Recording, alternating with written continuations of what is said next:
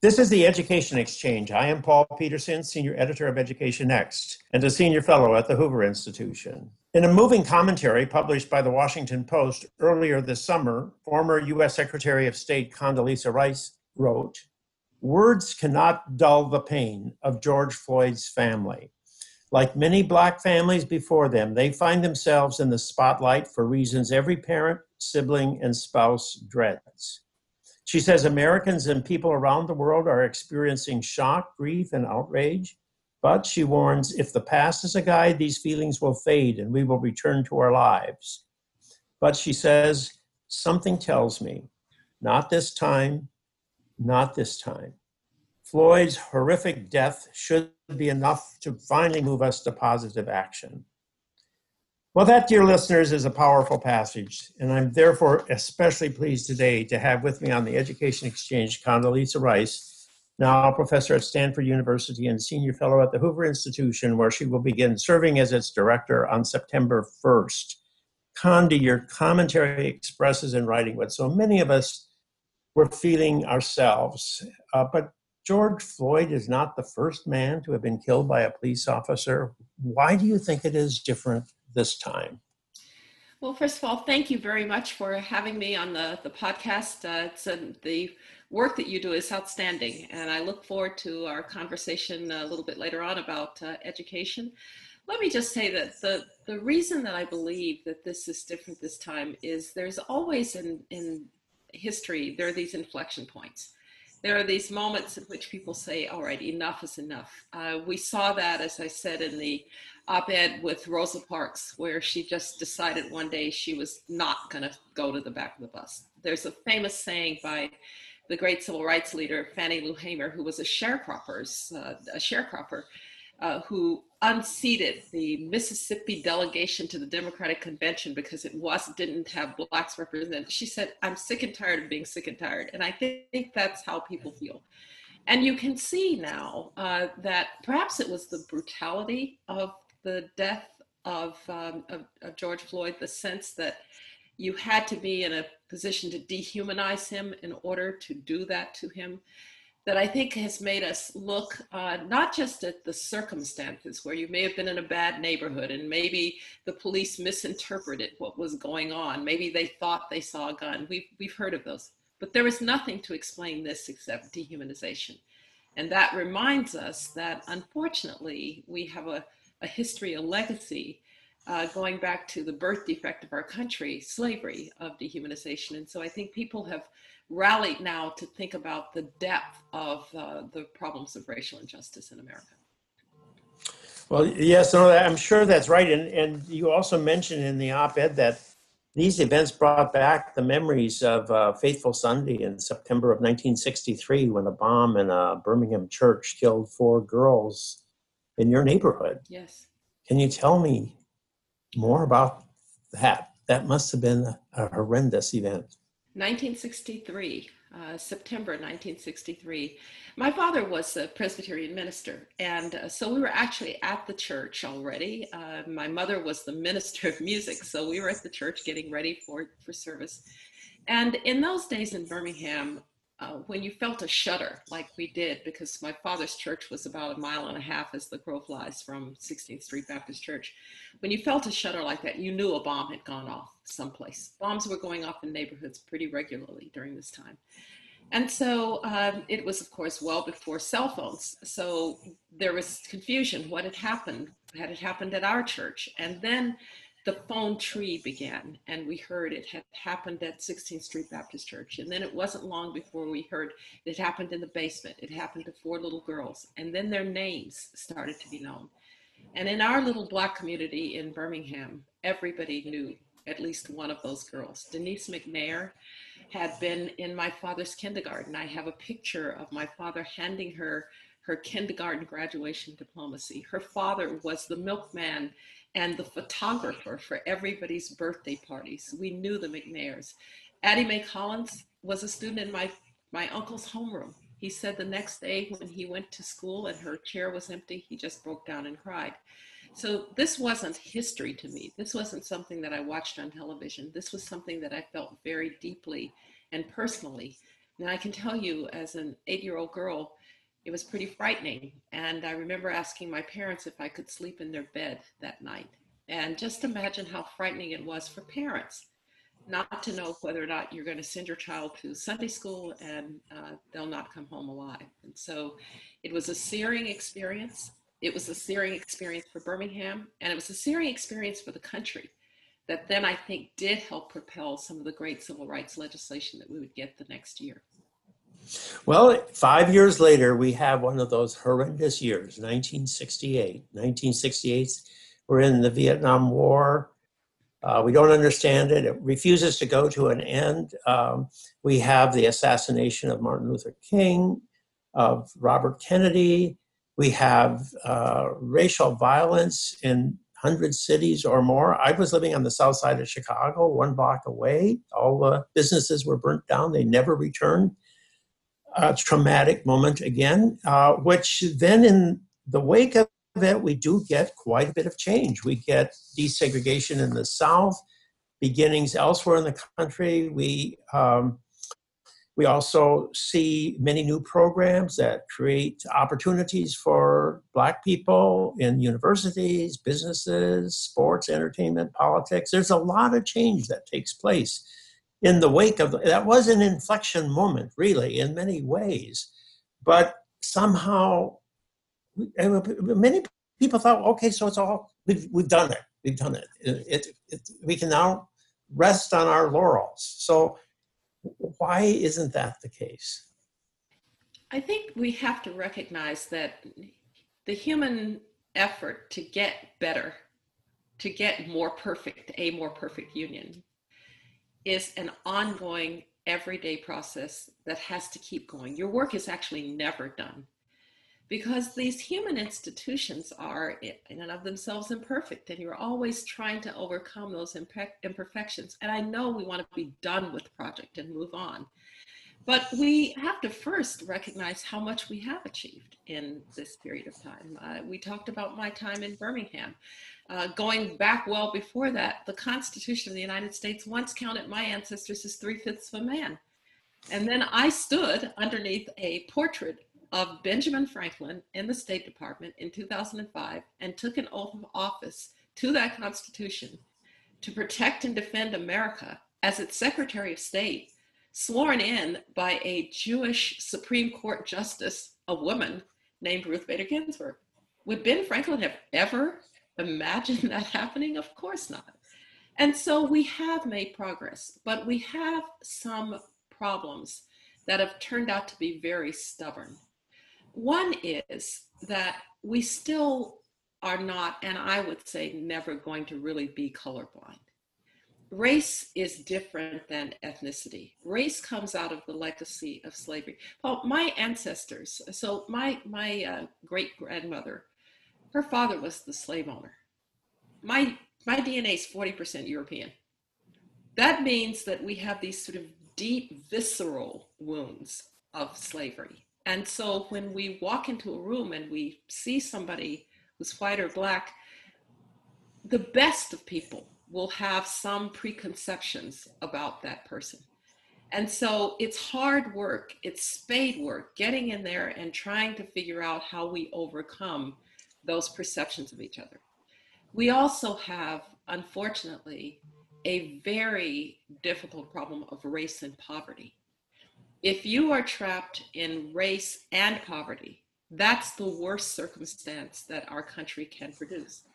And so we need to work on the interventions that are going to deal with poverty and deal with race. I hear people talk about systemic racism. Yes, but it's going to have to be dealt with one blow at a time.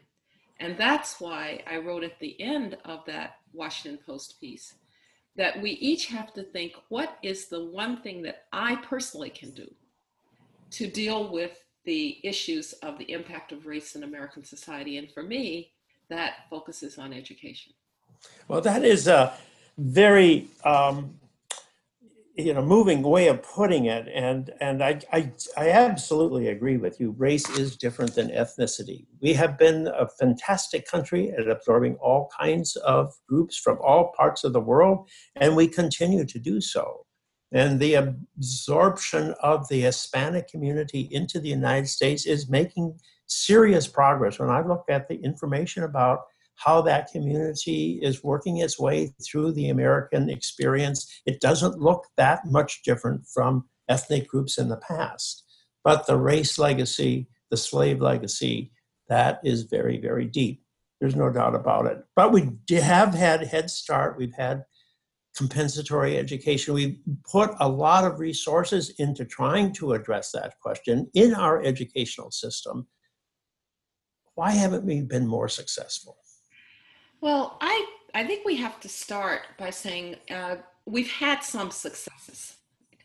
More generations of Blacks who have gone to college, more generations of Blacks who are getting advanced degrees. We still have a wealth gap because it takes generations to overcome a wealth gap, but we've made some progress. But there is a persistent, really stubborn part of this that we aren't getting at. You mentioned some of the programs out of the Great Society in the 60s. My father's church had one of the first Head Start programs in Birmingham because he was an educator. He was a high school guidance counselor, later on a university administrator. I remember when they announced Head Start, he said, I'm going to have one of those in my church. And in the Black community, the church was sometimes the place where you put these programs because you couldn't go to so many of the segregated facilities that were there. So we had a Head Start program in our church. Head Start, we now know, has really not achieved what it was intended to achieve. And so I think the first thing we need to do is we need to really take a hard, cold look at some of the programs that we did put in place. Why, what did they achieve and what did they not? And that's the role of data. That's the role of research. We're too quick to either dismiss or to say, oh, we have to have more of those without really looking at what works and what doesn't. We know that family structure is a huge problem in many communities, but in Black communities, family structure is an issue. I'm very active with the Boys and Girls Clubs of America. And I can tell you that in some of these Boys and Girls Clubs, these staff members are almost surrogate family. They're surrogate parents because the parents are maybe not there, or maybe the parent, the single mother is working 3 jobs and has to have some place for the child. So we have to figure out what's that wraparound for the child that doesn't really have the family structure that would allow for success. So this is a multi-layered problem. And I don't think that we have solved the multi-layers, but it's no excuse not to keep trying. Yeah. Well, marriage and family life is so crucial for all people. And yet you see more single parent families today than ever before. It's not only in the Black community that's growing at a more rapid rate in the white community.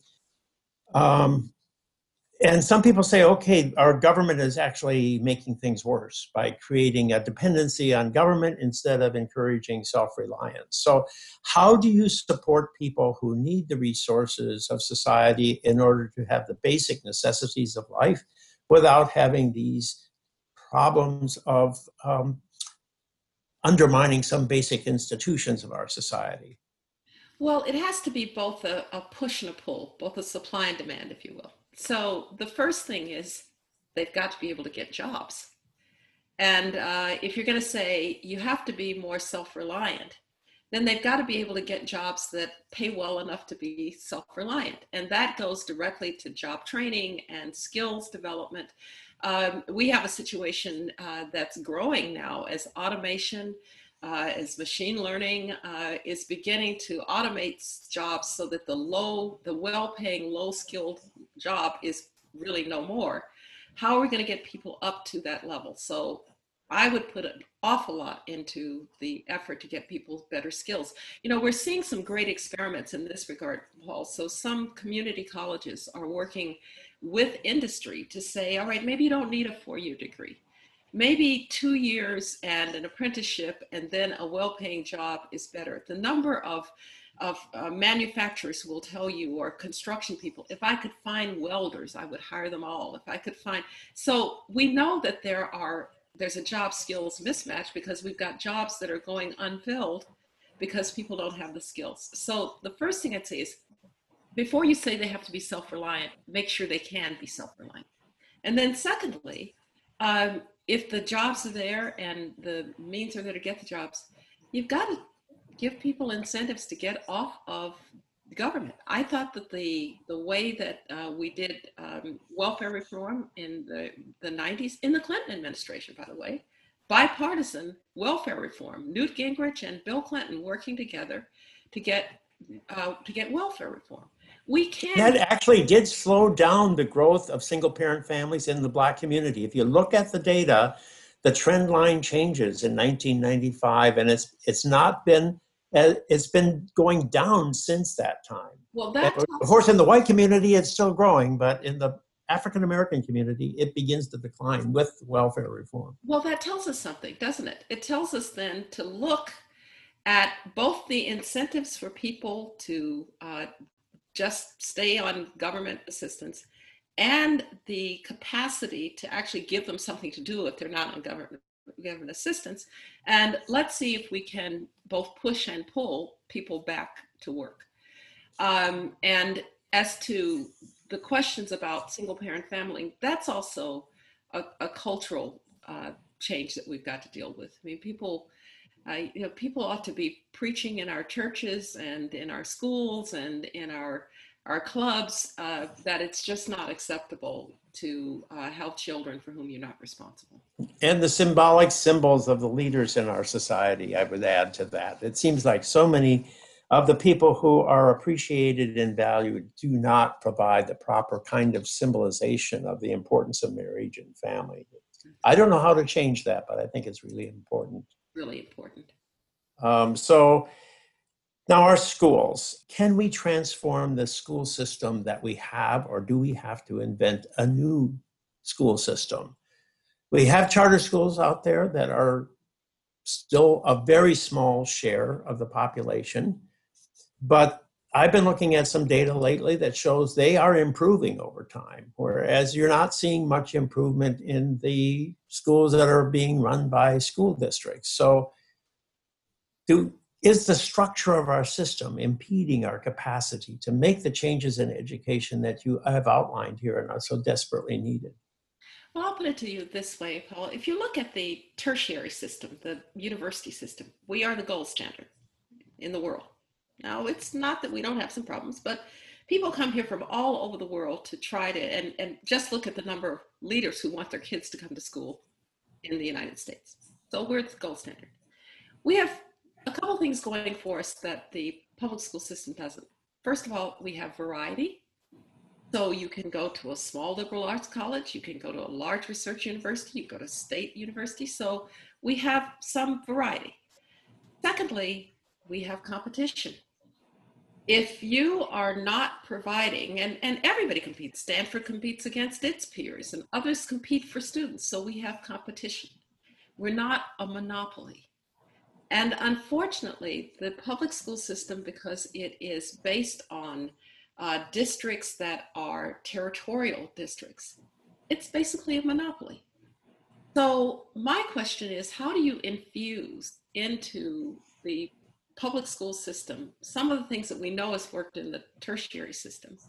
And that's why I believe you have to give parents choices. I'm all for doing everything we can to make the basic public school, the basic district school, as good as it possibly can be. I would merit pay to better teachers, let better teachers be better rewarded. We know that the most important thing you can do to improve a school is the principal. So spend more time dealing with training of principals and incenting of principals. And oh, by the way, giving them more flexibility so that they can be creative in what they do in their schools, and that there aren't these diktats coming down from high on how you have to run your school. So let's try to improve the public school system, because if you've got high expectations for those kids, they will begin to live up to them. But we also have to recognize that poor parents in particular need choices. Well, we have an opt-out system right now in K-12 education. If you are of means, you will move to a district where the schools are good. So that's why houses are expensive in Palo Alto and Fairfax County, Virginia, and Hoover, Alabama, where my relatives live outside of Birmingham. Those schools are really good. You can send your kid to a good public school as long as you can afford a house in a district where the schools are good. If you're really wealthy, you'll send your kids to private school. So who's stuck in failing neighborhood schools? Poor kids, a lot of minority kids. I want to give their parents the same choice that you have because of your resources. That's why I want as many charter schools as we can possibly have. That's why I believe in vouchers to let a parent send that kid to a parochial school or to a private school. You know that when any of those programs, opportunity scholarships, are at play, poor parents are lined up around the block to try to be a part of that lottery. So, in a sense, they're voting with their feet from bad public schools, and maybe that will make bad public schools respond. Now, I have a word to say to people who write those editorials in the Washington Post about how charter schools and vouchers are destroying the public school system. I would say to them, you can write that editorial, but then send your kids to school in Anacostia. Don't send your kids to Sidwell Friends and write that editorial. I don't understand. This is where I don't understand where civil rights leaders and others can possibly countenance a circumstance in which you condemn the neediest of our kids to poorly performing public schools. No, I couldn't agree with you more. But there's a lot of opposition to charters more today than ever before. And why is it? Why is it so hard to make this case convincingly to a broad public and to powerful interests in society? Well, the bumper sticker is fix our public schools. That's the bumper sticker. Hey, I'm all for the bumper sticker. But in fact, while you're, quote, fixing the public schools, you're losing generation after generation after generation of kids. And those kids could be prospering in charter schools or in vouchered private schools or in vouchered parochial schools. And so we've got to have a bumper sticker for the school choice movement. And it's got to be save the kids, not save the schools, save the kids. And so I think we haven't really challenged people enough on this argument. As I said to a very important teachers union official, when she said we can't have opt-out, I said we have opt-out. Parents who can afford to send their kids to good schools.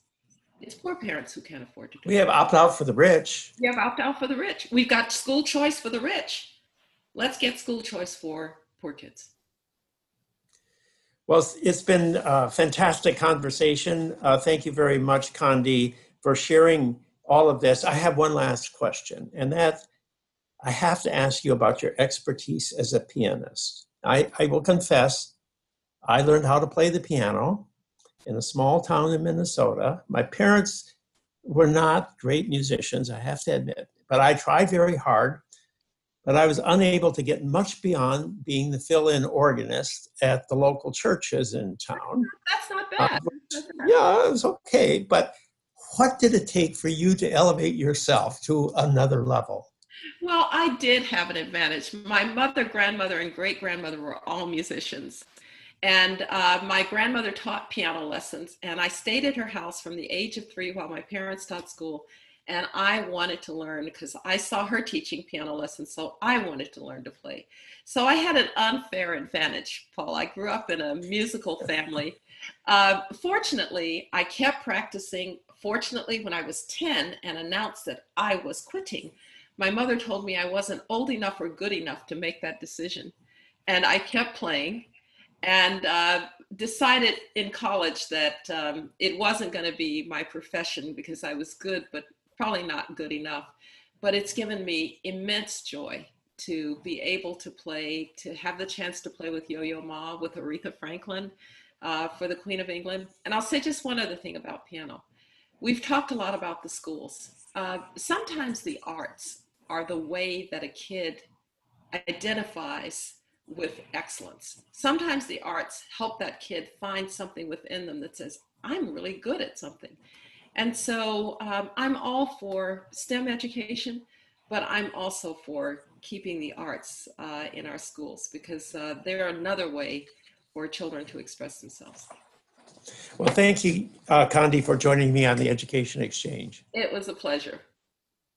I've been speaking with Condoleezza Rice, the former U.S. Secretary of State and currently a professor of international relations at Stanford University and a senior fellow at the Hoover Institution, where she will become its director on September 1st. I am Paul Peterson. This is the Education Exchange. Thank you for joining me every Monday at noon.